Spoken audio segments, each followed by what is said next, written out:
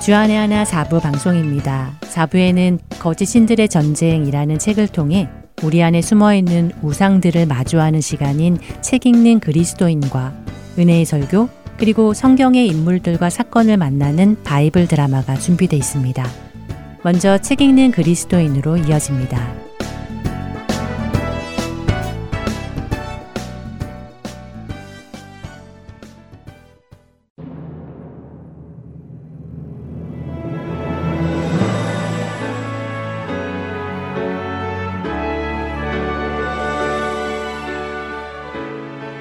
애청자 여러분 안녕하세요.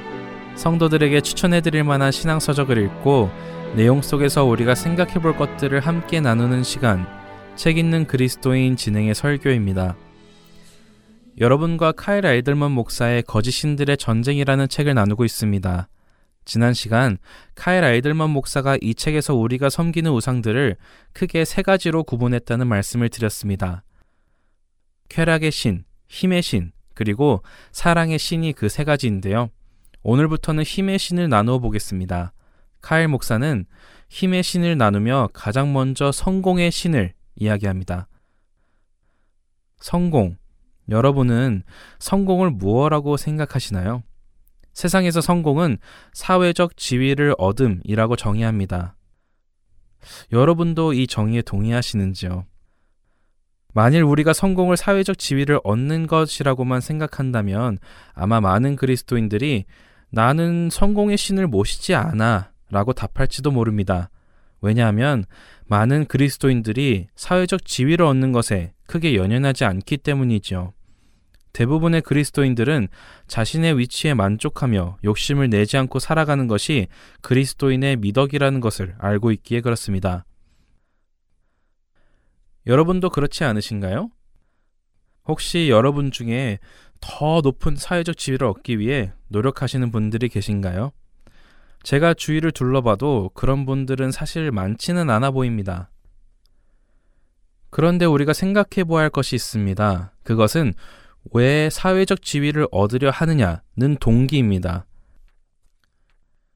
세상의 사람들이 사회적 지위를 얻으려는 이유는 무엇일까요? 단순한 명예욕일까요? 카일 목사는 사람들이 높은 자리에 올라가려는 이유, 다시 말해 성공하려는 이유를 다른 모든 사람들을 다 밀어 넘어뜨리고 나 혼자 우뚝 설 수 있기 위함이라고 정의합니다. 그리고 그것을 조금 더 자세히 말하면 무엇이든지 자신의 방식대로 할 수 있는 자리에 가려는 것을 의미하죠. 그렇게 우리는 이 부분을 생각해 보아야 합니다. 만일 내 안에 성공을 향한 갈망이 있다면 나는 왜 성공을 하고자 하는지 생각해 보아야 할 것이고, 만일 내 안에 성공을 향한 갈망은 없다 하더라도 내가 내 방식대로 모든 일을 해나가고자 하는 것이 있다면 그것이 바로 성공의 신을 섬기고 있는 것을 말입니다. 어쩌면 우리는 동의되지 않을 수 있습니다. 그러나 반복해서 말씀드리자면 성공 자체가 나쁜 것이 아니라 성공이 나의 목적이 되고 그 성공을 통해 나 스스로에게 힘이 생겨 내 생각과 내 힘으로 삶을 살아가게 된다면 그것은 하나님을 떠나 다른 신을 섬기는 삶을 사는 것임을 우리는 기억해야 할 것입니다. 때로 우리는 성공의 신과 돈의 신이 같은 것이라고 생각할 수도 있습니다. 성공하면 돈을 많이 벌게 되니까 말입니다. 하지만 카일 목사는 성공의 신과 돈의 신을 구별합니다. 비록 비슷한 것 같지만 또 다른 모습이기 때문이죠. 성공하면 돈이 따라오지만 돈을 쫓는 것이 꼭 사회적 지위를 얻는 것은 아니기 때문입니다. 성공의 신을 섬기는 사람들에게 나타나는 현상을 카일 목사는 이렇게 열거합니다. 명성을 얻는 것, 영향력을 행사하는 것, 존경과 인정을 받는 것, 회의실의 가장 가운데 자리에 앉는 것, 회사 주차장에 가장 좋은 곳에 주차하는 것, 명함에 뿌듯한 직함을 새기는 것, 옷장에 명품 옷을 걸어두는 것, 금장 시계를 차는 것, 우승 기념품을 받는 것, 승진하는 것 등을 좋아하며 그러한 것들을 기준으로 자신의 성공 여부를 가늠한다고 하죠. 어떠신가요? 여러분 안에도 이런 것들을 향한 욕심이 있고 여러분에게 이런 것들이 있고 없음에 따라 여러분이 사회에서 성공했느냐 아니냐를 판단하는 마음이 있으신가요? 혹은 다른 사람을 바라볼 때에도 이런 것들을 기준으로 그 사람이 성공한 사람인지 아닌지를 구분하시나요? 만일 우리가 이런 것을 기준으로 성공을 판단한다면 우리 역시 세상적인 성공의 정의를 가지고 사는 사람이 될 것입니다. 카일 목사는 기독교인들 중에도 이런 생각을 가지고 살면서도 그것을 교묘하게 포장하는 경우를 지적하는데 바로 이런 모습입니다. 자신에게 주어진 이런 성공적인 요소들을 다른 그리스도인들이 부러워하며 칭찬을 할 때 자신의 마음속으로는 그럼 나는 이렇게 성공한 사람이야 라는 생각을 하면서도 겉으로는 별 말씀을요, 모두 다 하나님의 축복입니다 라고 답하는 것을 지적하지요. 사실 얼마나 많은 우리들이 이런 성공을 이룬 후에 하나님의 축복입니다 라며 겸손하게 말을 합니까? 문제는 우리가 진심으로 이것이 하나님의 축복이라고 생각하지 않는 데 있는 것입니다. 만일 진심으로 하나님께서 이 모든 것을 주셨다고 믿고 감사한다면 괜찮겠지만 대부분의 사람들은 자신이 자신의 힘으로 그것들을 이루었다고 생각하면서도 자신이 그렇게 했다고 말하면 교만해 보일 것 같아 하나님이 도우셨습니다. 하나님이 주셨습니다. 라고 말하는 경우가 없지 않기 때문입니다. 그렇다면 성경이 말씀하시는 참된 성공은 무엇일까요? 카일 목사는 세상의 성공은 다른 누군가의 도움을 필요치 않은 자리에 가는 것, 자기 자신의 힘을 의지하며 충분히 살 수 있는 것, 내세울 만한 모든 것들을 다 가진 것처럼 행동하는 것에 있지만 예수님 안에서 성공한 사람은 그렇게 모든 것을 스스로 가지고 있는 사람이 아니라 자신의 힘으로는 아무것도 할 수 없는 것을 깨닫는 사람, 하나님의 도우심이 절실히 필요한 것을 알고 고백하는 사람이 성경적인 성공이라고 설명하십니다. 여러분은 동의가 되십니까? 내 스스로 아무것도 할 수 없다는 것을 깨닫는 상태, 그래서 주님의 도우심이 절실히 필요하다고 주님께로 나가는 상태, 그 상태가 성공이라는 것이 말입니다. 예수님은 마태복음 5장에서 백성들을 향해 복 있는 사람에 대해 말씀하십니다. 기억하시죠? 예수님이 복이 있는 사람이라고 말씀하시는 그 사람들은 어떤 사람들입니까? 자신의 힘으로 모든 것을 이루어 아무 도움이 필요 없는 사람들이었습니까? 그렇지 않았죠. 예수님이 말씀하시는 참된 복이 있는 사람들은 심령이 가난한 자, 애통하는 자, 의에 줄이고 목마른 자, 의를 위해 박해를 받는 자들입니다. 무엇을 가진 자들이 아니라 오히려 없는 자들이었습니다. 바로 그런 자들에게 주님은 모든 것이 되어주시기 때문에 그런 상태에 있는 사람이 진정한 성공한 사람인 것입니다. 나는 세상에서 성공한 사람인가 아니면 하나님의 나라에서 성공한 사람인가 깊이 묵상해보는 우리가 되기 바랍니다. 책에 있는 그리스도인 마치겠습니다.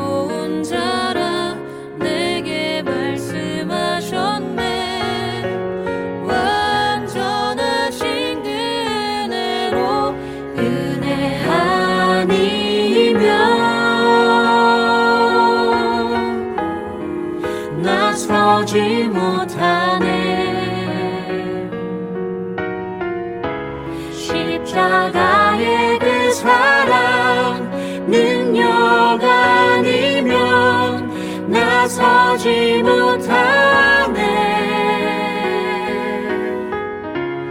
은혜 아니면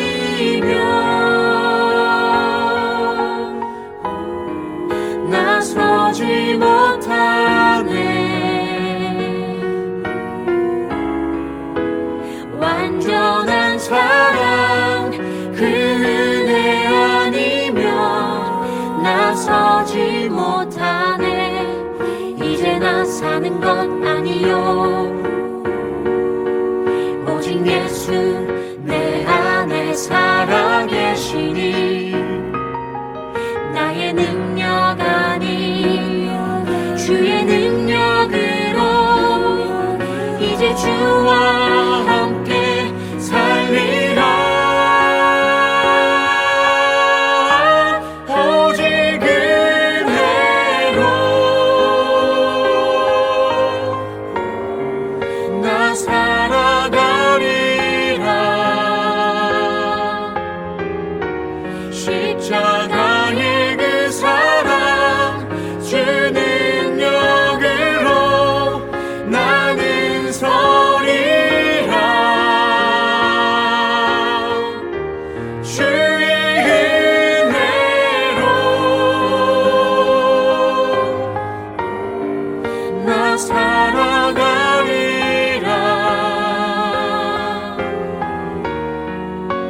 십자가 사랑 그 능력으로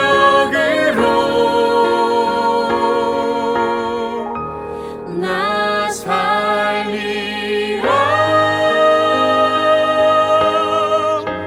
주 은혜로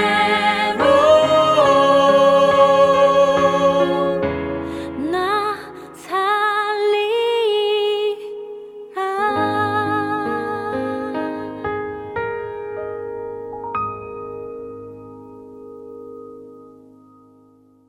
오늘은 서울 세문안교회 이상학 목사님께서 민수기 14장 6절에서 10절의 말씀을 본문으로 하나님의 마음에 새겨진 후에야 라는 제목의 말씀 전해주십니다. 은혜의 시간 되시기 바랍니다. 한 조각가가 정으로 열심히 대리석을 쪼아가면서 조각을 하고 있었습니다. 어떤 아이가 이것을 아주 유심히 바라보고 있습니다. 조각가는 몇 주째 대리석을 이렇게 계속 깎아가고 있는 것입니다. 드디어 몇 주 후에 멋진 대리석 사자가 탄생하게 됩니다. 아이가 감탄하면서 물었습니다. 아저씨, 저 대리석 속에 사자가 들어있다는 것을 어떻게 하셨어요? 헨리 나우엔의 공동체라는 책에 나오는 이야기입니다. 저 돌 속에 사자가 들어있다는 것을 어떻게 알았냐? 돌 속에 사자가 들어있었던 것이 아니고 조각가의 마음속에 사자가 들어있었던 것이지요. 한 사람 속에 사자가 새겨져 있으면 사자가 나오고 그 사람 속에 천사가 새겨져 있으면 천사가 나오고 그의 마음 속에 악마가 새겨져 있으면 악마가 튀어나오게 됩니다. 그 마음 속에 하나님이 새겨져 있으면 온 세상의 것이 하나님의 것으로 보입니다. 그의 마음에 원수가 뿌려놓고 간 두려움의 가라지가 자라가고 있으면 이 사람의 인생은 위험하고 두려운 것들로 가득 차 있습니다. 여러분들의 마음에는 지금 무엇이 새겨져 있습니까? 오늘 본문을 묵상하려면 배경을 좀 살펴볼 필요가 있습니다. 하나님께서 모세를 통해서 이스라엘 백성을 바로의 압제로부터 해방시키시고 약속의 땅 가나안 땅으로 이끌어 가세요. 하나님의 계획은 명료해요. 가나안 땅에서 하나님이 통치하시는 아름다운 공동체를 만들어서 이 백성들에게 주시는 거예요. 그래서 이곳에서 자기 백성이 거룩하고 윤택하고 행복하게 살기를 원하세요. 그런데 하나님이 이 애굽의 압제에서 해방된 자기 백성을 가나안 땅으로 바로 이끌어 들이시질 않으시고 어디를 거쳐가게 하십니까? 광야를 거쳐서 가나안 땅으로 들어가게 하십니다. 왜 그러셨을까? 왜 하나님이 약속의 땅에 즉시 아름다운 공동체를 주시지 않고 광야를 통해서 들어가게 하셨을까? 하나님으로 볼 때 대단히 위험스러운 선택입니다.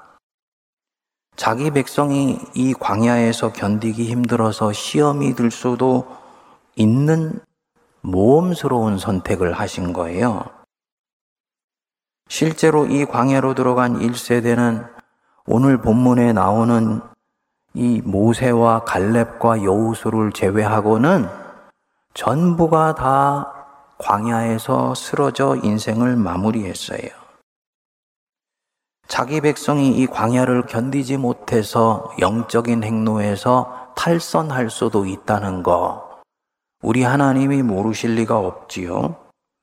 그런데도 하나님은 이렇게 하셨습니다. 왜냐? 이 광야가 약속의 땅에 들어가는 선결 조건이기 때문이에요. 이 광야에서 어떤 것을 해결해야 비로소 약속의 땅 가나안 땅에 들어가서 온전한 공동체를 이루고 행복하게 살 수 있다고 보신 것입니다. 그러니까 광야를 지나는 것은 아름다운 공동체를 이루는데 선행 조건이라는 얘기지요. 만일 이 광야가 약속의 땅을 위해서 굳이 필요 없다면 하나님 자신이 이런 모험을 감행하시지 않았을 것입니다. 하나님은 내가 내 인생을 사랑하는 것보다도 더 나를 사랑하시는 하나님이세요. 그분은 절대로 자기 백성에게 불필요한 고난과 고통을 주시지 아니하세요. 그런 하나님이 왜 굳이 자기 백성을 이 험한 광야로 먼저 밀어넣으셨을까요? 광야야말로 사람이 하나님을 새겨넣기에 가장 적확한 장소이기 때문입니다. 서두에 마음에 무엇을 새겨넣었느냐가 무엇이 나오느냐를 정한다 그랬지요. 마음에 하나님이 새겨지면 이 사람에게서는 하나님의 것이 흘러나와요. 그래서 이 사람의 존재의 영향력으로 세상에 하나님의 것이 흘러나가게 됩니다. 그러니까 이 광야는 조각가가 조각을 하는 것처럼 하나님 자신이 자기 백성의 가슴 속에 하나님을 새겨놓기에 가장 탁월한 곳입니다. 그리고 이 광야에서 하나님 새겨넣는 작업이 되어야 비로소 그 사람은 약속의 땅에 들어가서 하나님의 통치에 순응하면서 하나님의 나라를 아름답게 빚어갈 수가 있는 것입니다. 질문이 나오지요. 왜 광야여야지 하나님이 새겨지는가? 평상시에 평온하게 살 때는 잘 안 되는가? 평상시에 평온하게 살 때는 잘 안 돼요. 광야여야지 새겨지는 하나님의 형상이 있어요. 광야는 외롭고 쓸쓸한 자리입니다.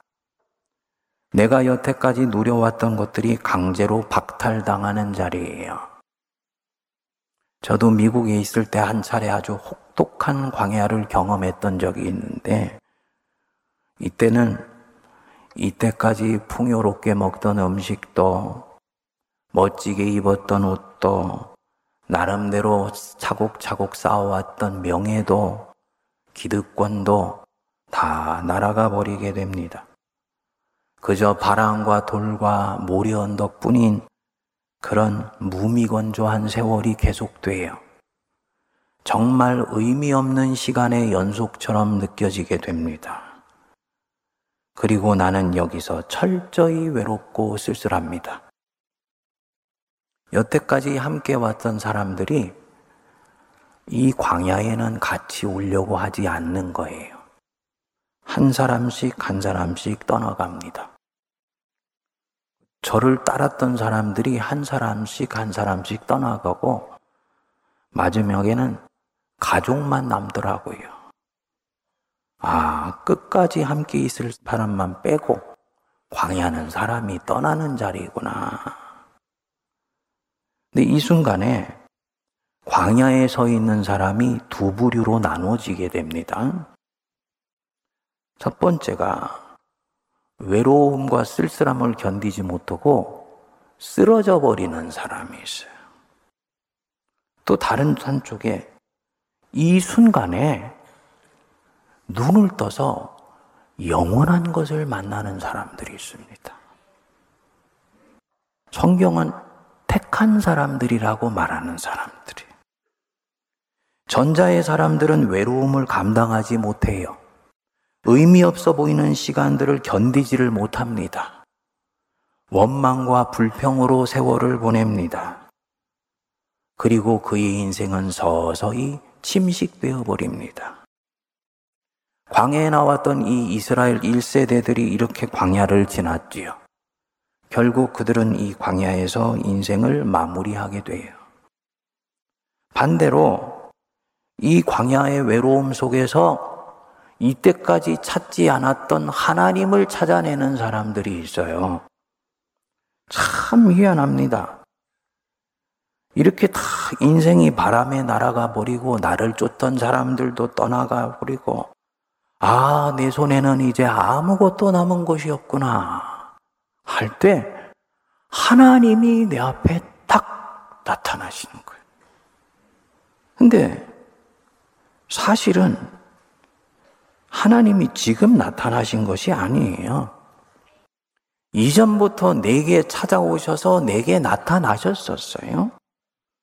그런데 내가 그때는 화려해 보이고 내 눈에 보기 좋은 것들에 마음이 빼앗겨서 이 보이지 아니하시지만 살아계신 영이신 하나님을 못 보았던 거예요.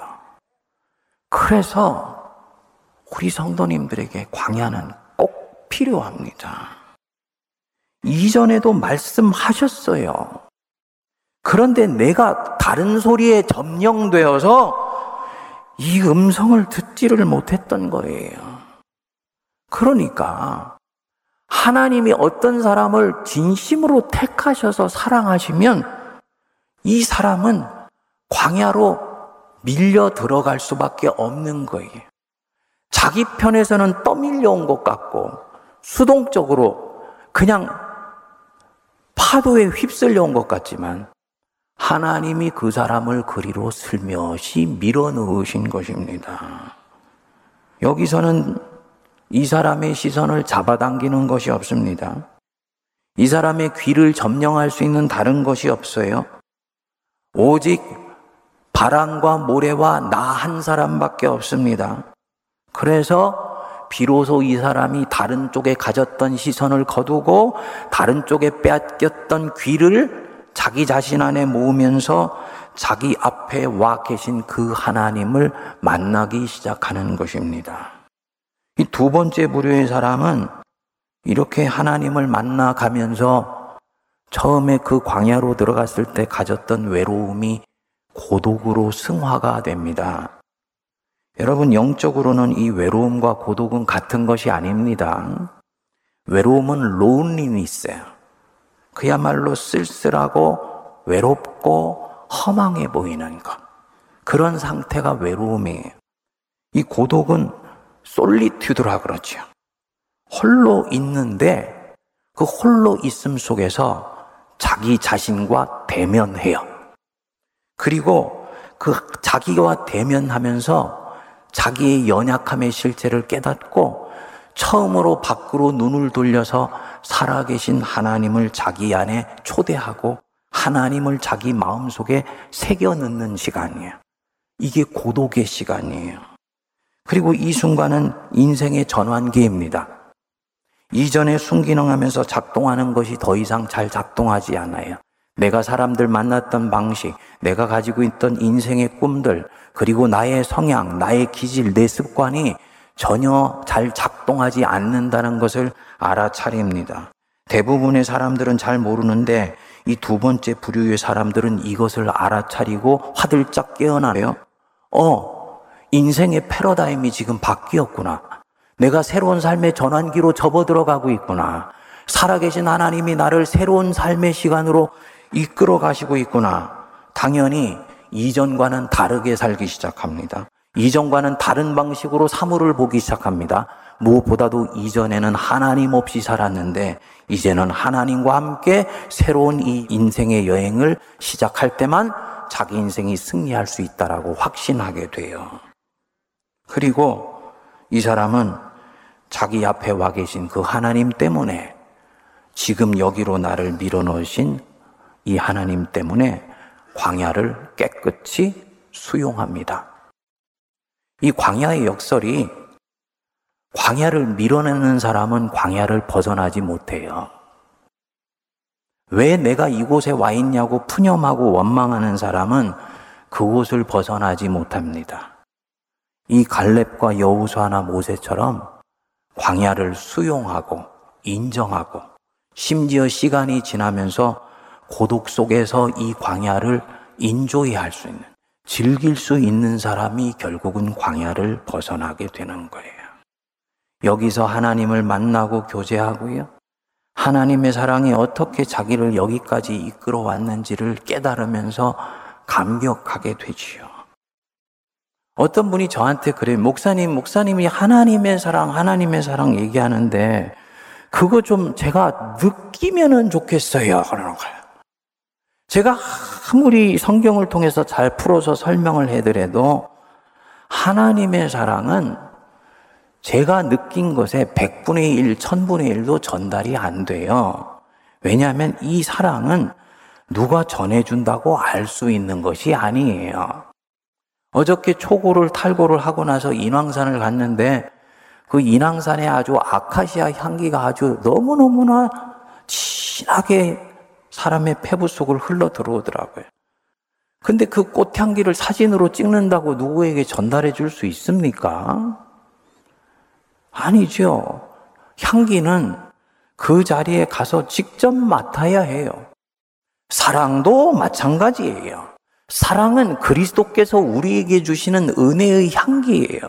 이것은 내가 직접 맡고 경험하고 체험해야 됩니다. 그리고 이 사람은 이 광야에 가서 이것을 알게 되면 이 사람은 이제 이 사랑이 자기의 인생을 이끌어가기 시작한다는 것을 강철같이 확신하게 됩니다. 마음에 하나님이 이미 새겨진 것이지요.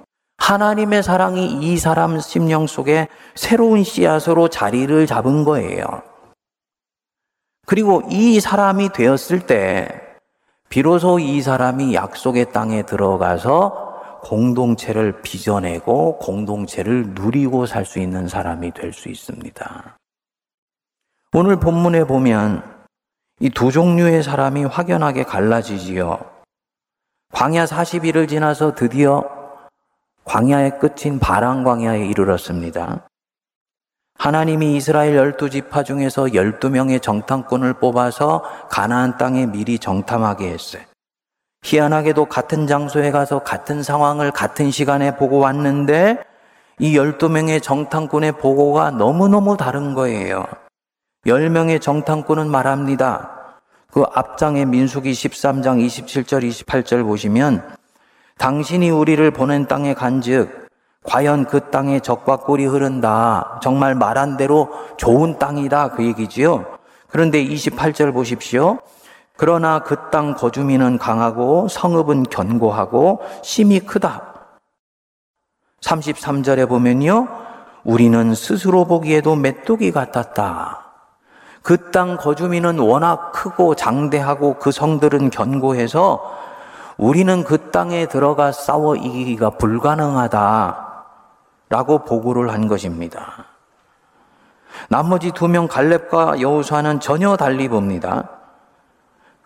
13장 30절 보시면 우리가 곧 올라가서 그 땅을 취하자 능히 이기리라. 이 10명의 보고를 받고 온 이스라엘 백성들이 통곡을 하면서 마음을 돌이켜서 애굽으로 돌아가자고 하니까 이 마음을 돌이키려고 이 갈렙과 여호수아가 몸부림을 치면서 14장 8절에 이렇게 말씀을 해요. 우리 같이 한번 읽어보겠습니다. 여호와께서 우리를 기뻐하시면 우리를 그 땅으로 인도하여 들이시고 그 땅을 우리에게 주시리라. 이는 과연 젖과 꿀이 흐르는 땅이니라. 보십시오. 한쪽은 같은 사물을 보았는데 하나님이 그 땅 우리에게 주실 땅이니까 두려워하지 말고 들어가서 정복하자 하고 말을 하는 거예요. 근데 다른 한쪽은 그 땅 사람들은 힘이 크고 성은 견고하고 그들에 비교하면 우리는 메뚜기와 같은 존재니까 이 싸움은 해봐도 이미 소용이 없는 싸움이라는 게 판가름 났다. 여러분, 뭐가 이렇게 현상을 보는 관점을 달리 보게 만듭니까? 뭐가 같은 사물을 같은 시간에 같은 사람들이 봤는데 전혀 다르게 보게 만듭니까?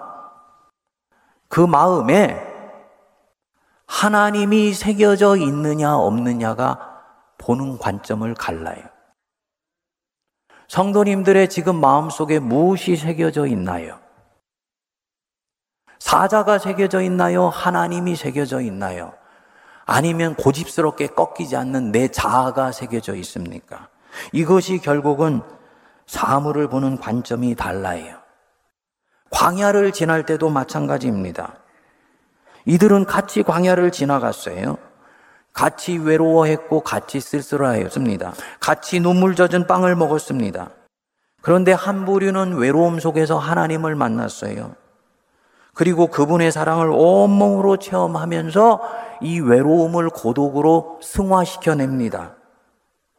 반면에 다른 한 부류는 그 외로움 속에서 불평하고 원망하면서 세월을 보냅니다. 이 광야가 하나님을 만날 수 있는 절호의 기회라는 것을 알지를 못하고 자꾸 하나님을 밀어내려고만 하지요. 그래서 결국은 하나님이 옆에 계시지만 그를 만나지도 못하고 하나님의 사랑을 외면해 버린 것입니다. 결국은 이 바람 광야에서 마지막 고비를 넘기질 못하고 여기서 쓰러져 갑니다. 그들은 약속의 땅에 들어가 참된 공동체를 얻지를 못합니다. 뭘 말하는 것이냐? 첫째로, 광야는 옥석이 가려지는 곳이다. 어떤 게 옥이고 보석이고 어떤 게 길가에 채이는 돌멩인지 그것은 이 광야에서 가려진다. 광야는 무조건 좋은 곳이 아닙니다. 내 인생에 찾아온 광야가 무조건 영적으로 선한 것이 아니에요.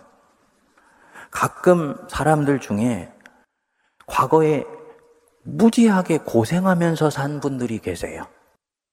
그리고 본인이 자수상거한 것을 사람들에게 얘기하는데 이 품이 넓어지고 넉넉해진 것이 아니고 고집으로 똘똘 뭉쳐 있다는 것을 우리가 알게 되는 경우가 있어요. 광야를 지나가면서 자기 에고가 강해진 거예요. 광야는 기회이지 영적으로 반드시 우리에게 좋은 결과를 주는 것만은 아니에요.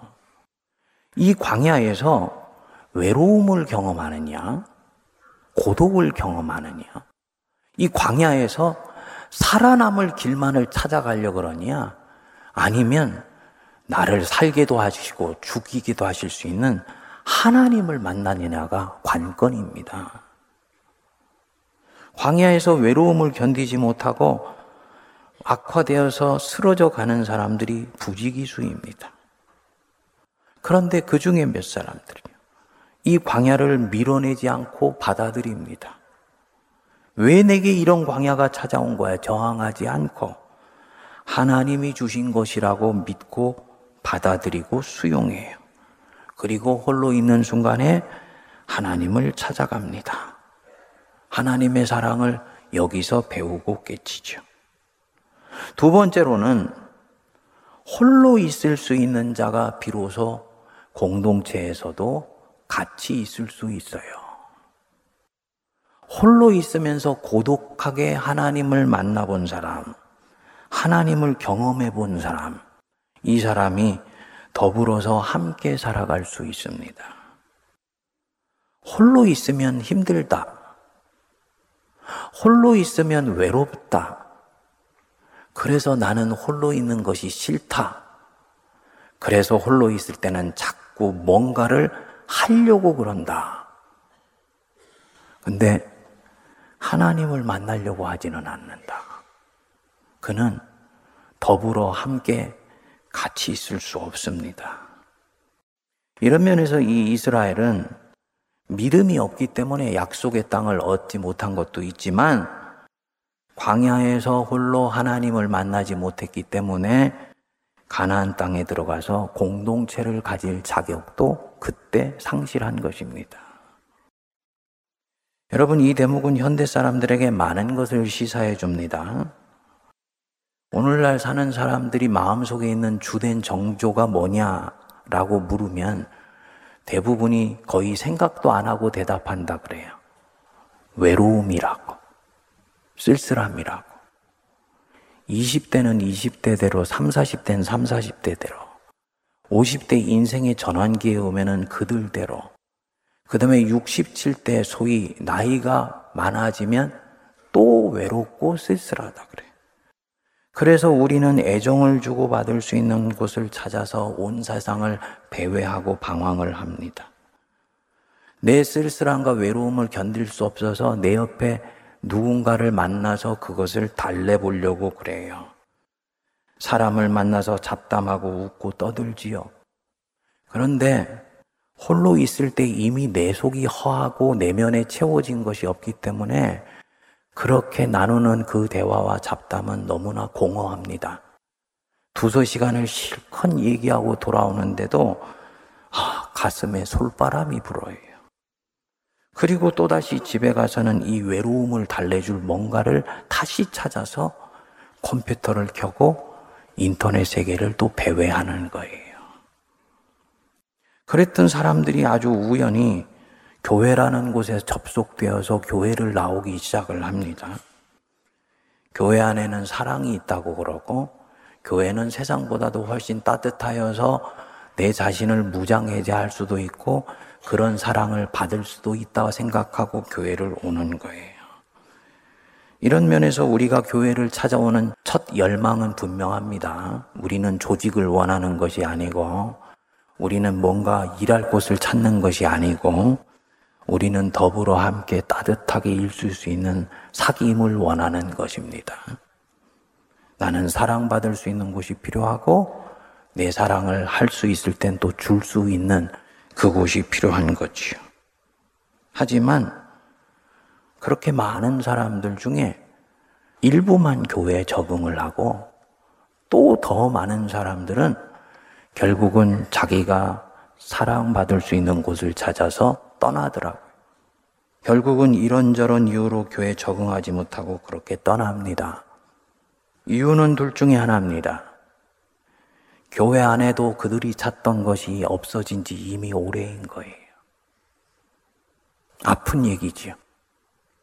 다른 하나는 이들 자신이 10명의 정탐꾼처럼 진정한 공동체를 갖기에는 아직 준비가 되지 않았기 때문입니다.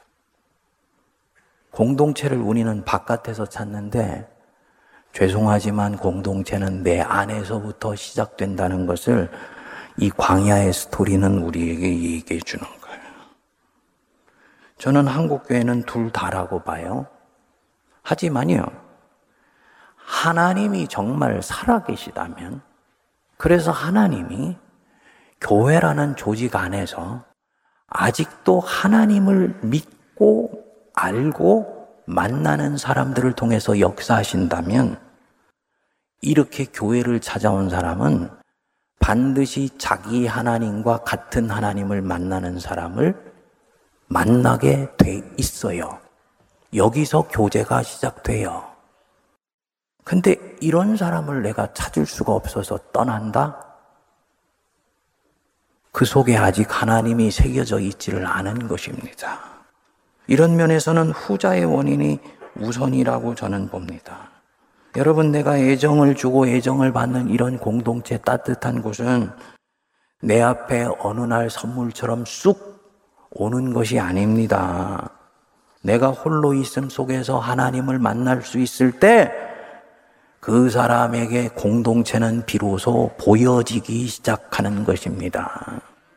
외로움을 고독으로 승화시켜낸 사람, 살아계신 하나님을 내 가슴 속에 조각해낸 사람, 내 심장과 내 마음을 하나님께 맡겨서 하나님께서 내 인생을 통해서 당신 자신을 내 마음 속에서 조각할 수 있도록 허락해 준 사람, 이 사람이 나와 똑같은 하나님을 만나고 있는 사람을 찾아내어서 교제할 수 있게 돼요. 거기서 주님 안에서의 아름다운 사랑이 시작되는 거예요. 교회가 바로 그런 곳입니다. 교회가 뭐냐? 죄송하지만 교제를 먼저 주는 곳이 아닙니다. 교회는 홀로 있음을 두려워하지 않게 안내해 주는 곳이야. 외로움을 고독으로 승화할 수 있도록 힘을 넣어 주시는 곳이에요. 그래서 이 홀로 있음 속에서 하나님을 찾게 해주고요. 이 쓸쓸함 속에서 하나님을 만나도록 안내해 주어서 사람 자신을 바꿀 수 있게 해주는 거예요. 혼자 있다는 거, 그거 나쁜 것이 아니구나. 이것은 영이신 하나님을 만나는 기회가 되는 곳이구나. 이것을 알게 해주는 곳이 교회예요. 혹시 여러분 중에 지금 나는 혼자다 라고 생각하는 분이 계십니까? 그분은 아마도 외롭고 쓸쓸할 것입니다. 그리고 그분은 제가 진단할 때는 광야에 지금 들어와 있는 분이세요. 여태까지는 어떻게 이 광야를 다루었는지 모르지만 이제부터는 이 광야에서 사람을 찾지 마십시오.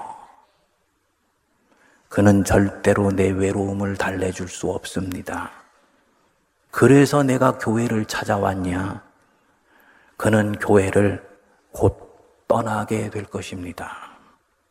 교회가 내게 좋은 공동체가 되어줄 수 있는 그런 곳이어도 그 공동체를 볼 수 있는 안목이 아직 새겨져 있지 않기 때문이에요. 아름다운 사랑과 아름다운 모임이 옆에 와 있어도 그는 찾아내지를 못합니다. 하나님이 마음에 새겨져 있지 않기 때문에. 그래서 저는 성도님들에게, 이런 분들에게 도전합니다. 교회에서 먼저 교제를 찾지 마세요. 사람들의 따뜻한 시선을 찾아 나가지 마세요. 하나님을 먼저 찾으시기 바랍니다. 예배의 순서를 따라가지 마세요. 한 순서를 따라가는 게 중요한 게 아니고 각 순서에서 역사하시는 하나님의 숨결, 이것을 내가 갖는 게 훨씬 중요합니다. 홀로 있는 시간이다. 독방에 들어가서 지금부터 일주일만 내 옆에 계신 하나님 찾아보십시오. 주님이 느껴지지도 않고 만져지지도 않고 들려지지도 않는데 주님 좀 내게 찾아와 주십시오. 제가 이때까지는 사람을 찾아가지고 공동체를 찾아갔는데 주일에 주신 말씀 붙들고 한 주일만 내가 하나님 찾아가기를 원합니다. 내게 나타나 주십시오. 기도해 보시기 바랍니다. 그리고 말씀이 기록된 성경을 읽고 묵상해 보세요. 반드시 하나님 말씀하십니다. 반드시 내 옆에 이미 와 계셨던 그 하나님을 발견하게 됩니다. 이 사람의 영혼은 살아나기 시작하고 이 사람의 영혼은 밝아지기 시작합니다. 그리고 어느 순간부터 홀로 있는 것이 두렵지 않고 즐거운 시간이 돼요. 하나님이 마음에 새겨 넣어졌기 때문입니다. 그리고 이 사람이 이제 비로소 공동체를 가지며 공동체를 연습하며 공동체를 함께 빚어나갈 가나안 땅에 들어간 사람이 된 것입니다. 그 은혜가 각 사람에게 임하게 되기를 주님의 이름으로 축복드립니다.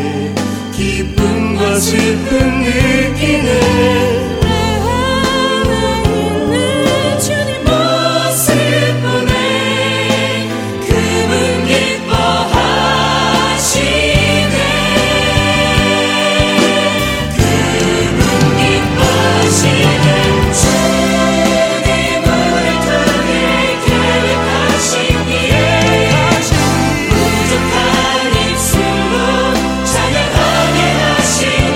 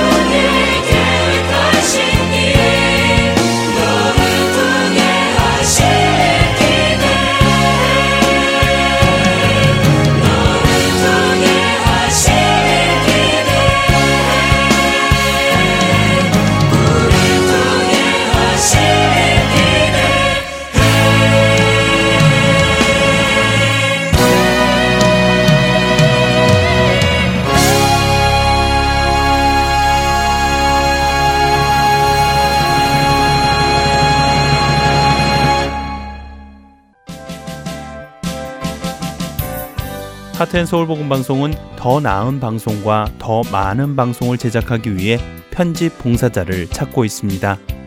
매주 3시간의 시간을 헌신하실 수 있는 분들은 사역에 동참하실 수 있습니다. 컴퓨터가 익숙하지 못한 분들을 위한 기초 편집 교육도 준비되어 있습니다. 사역에 동참하시고 싶은 분들은 전화번호 602-866-8999로 연락 주시기를 부탁드립니다. 하나님의 은혜에 감사하여 나의 시간을 드릴 수 있는 여러분들의 많은 참여를 기다립니다.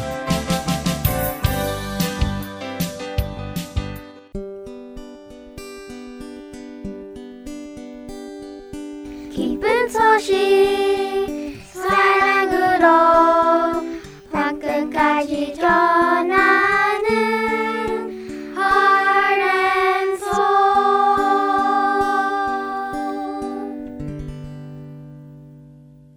계속해서 바이블 드라마로 이어집니다.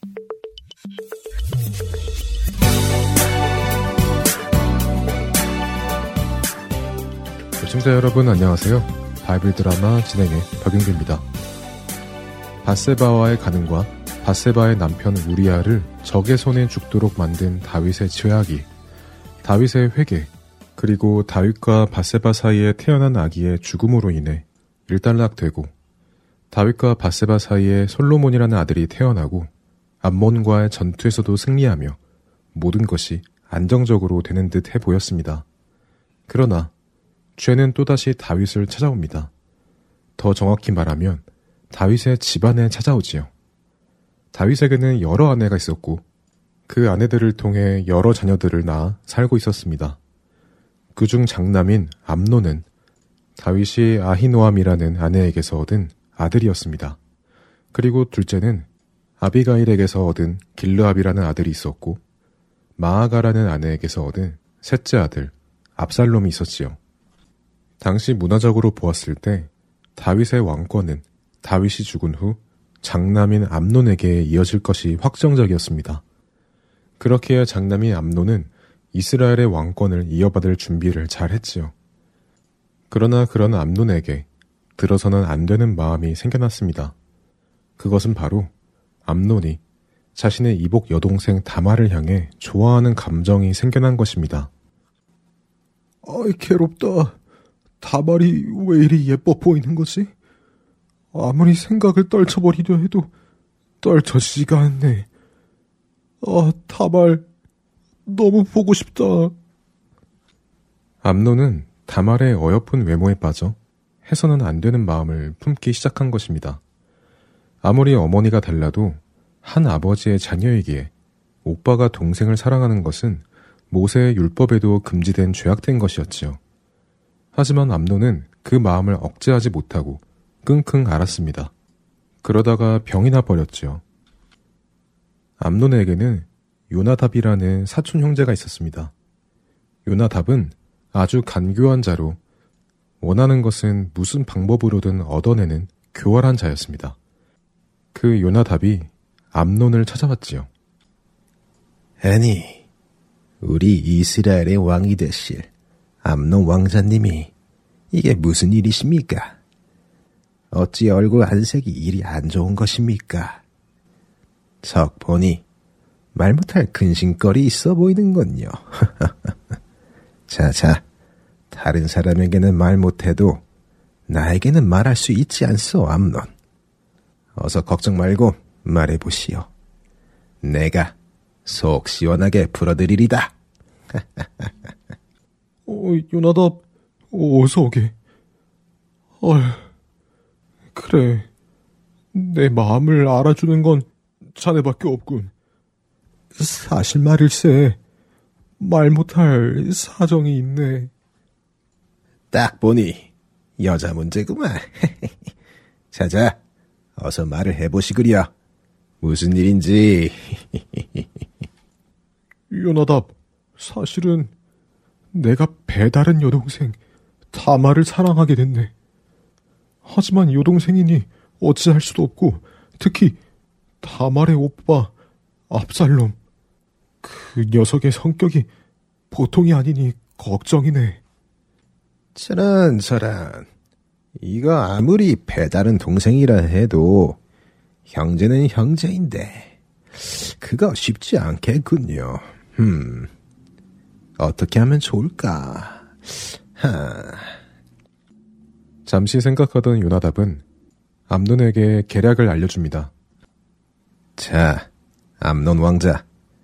이렇게 상사병에 걸려 시름시름 앓고 있으니 아마도 다윗 왕께서 장남이 암논 왕자를 문병 오시지 않겠소. 그러면 그때 아버지 다윗 왕께 아버지, 제가 너무 아파서 그러는데 아무래도 제 여동생 다말이 와서 맛있는 과자를 만들어 먹여주면 좀 나을 것 같습니다. 라고 청을 해보시지요. 그러면 다윗 왕께서도 그렇게 허락해 주실 것이고 그렇게 다말 공주가 암논 왕자님 방으로 오시면 그 다음에야 뭐 말씀 안 드려도 잘 아시겠죠? 오, 그래. 그렇게 하면 나와 다말 단둘이 있을 수 있겠군. 요나답, 고맙네. 자네는 역시 내 좋은 친구야. 암논은 요나답의 그런 계략을 듣고는 정말 아버지 다윗 왕에게 부탁을 했습니다. 다윗 왕도 별다른 생각 없이 암논의 그런 청을 허락해 주었지요. 그렇게 하여 다말이 배다른 오라버니 암논을 병문안하기 위해 찾아옵니다. 저 다말 공주, 사실 내가 다말 공주를 사랑하오. 그러니 나를 받아주시오. 네? 저를 사랑하신다고요? 그게 무슨 말씀이십니까, 암논 왕자님? 비록 우리가 어머니가 서로 다르지만 여전히 우리는 한 아버지의 자녀들입니다. 암논 왕자님은 저의 오라버니지요. 부디 그런 말씀 마십시오. 그렇게 하시면 저를 욕되게 하는 것이며 이스라엘 민족 안에서 결코 해서는 안 되는 일을 하시는 것입니다. 아무리 법이 안 된다고 해도 내 마음은 돌이킬 수 없소. 나는 다말 공주와 꼭 동침을 하고 싶소. 자, 어서 이리 오시오. 정말 어리석은 분이시군요. 당장 눈앞의 정욕 때문에 되돌릴 수 없는 죄를 범하지 마십시오. 오라버니 마음에 그렇게 힘드시다면 아버지와 먼저 상의해 보십시오. 아버지께서는 지혜로운 분이시니 현명한 결정을 내려주실 것입니다. 다말의 만류에도 암논은 마음을 바꾸지 않았습니다. 그의 마음속은 이미 정욕으로 가득하여 무엇이 옳은지 무엇이 그른지도 판단할 수 없는 상태였기 때문입니다. 죄는 그렇게 무서운 것이었습니다. 암논은 그렇게 자신의 힘으로 다말을 강제로 겁탈하였습니다. 다말의 말 그대로 돌이킬 수 없는 죄를 저지른 것입니다. 이제 암논은 이 죄를 어떻게 할까요? 바이블 드라마 사무엘 편 다음 시간에 뵙겠습니다. 안녕히 계세요.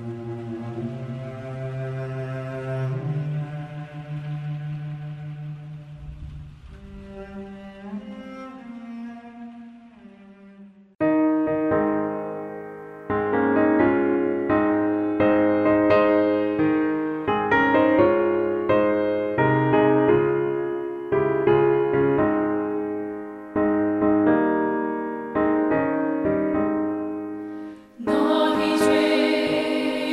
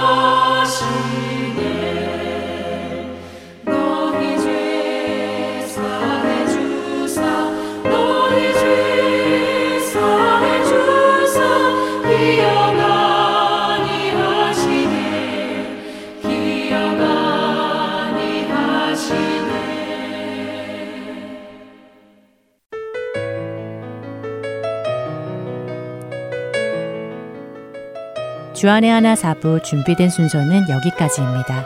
주님을 더 사랑하는 한 주 되시길 소망합니다. 안녕히 계세요.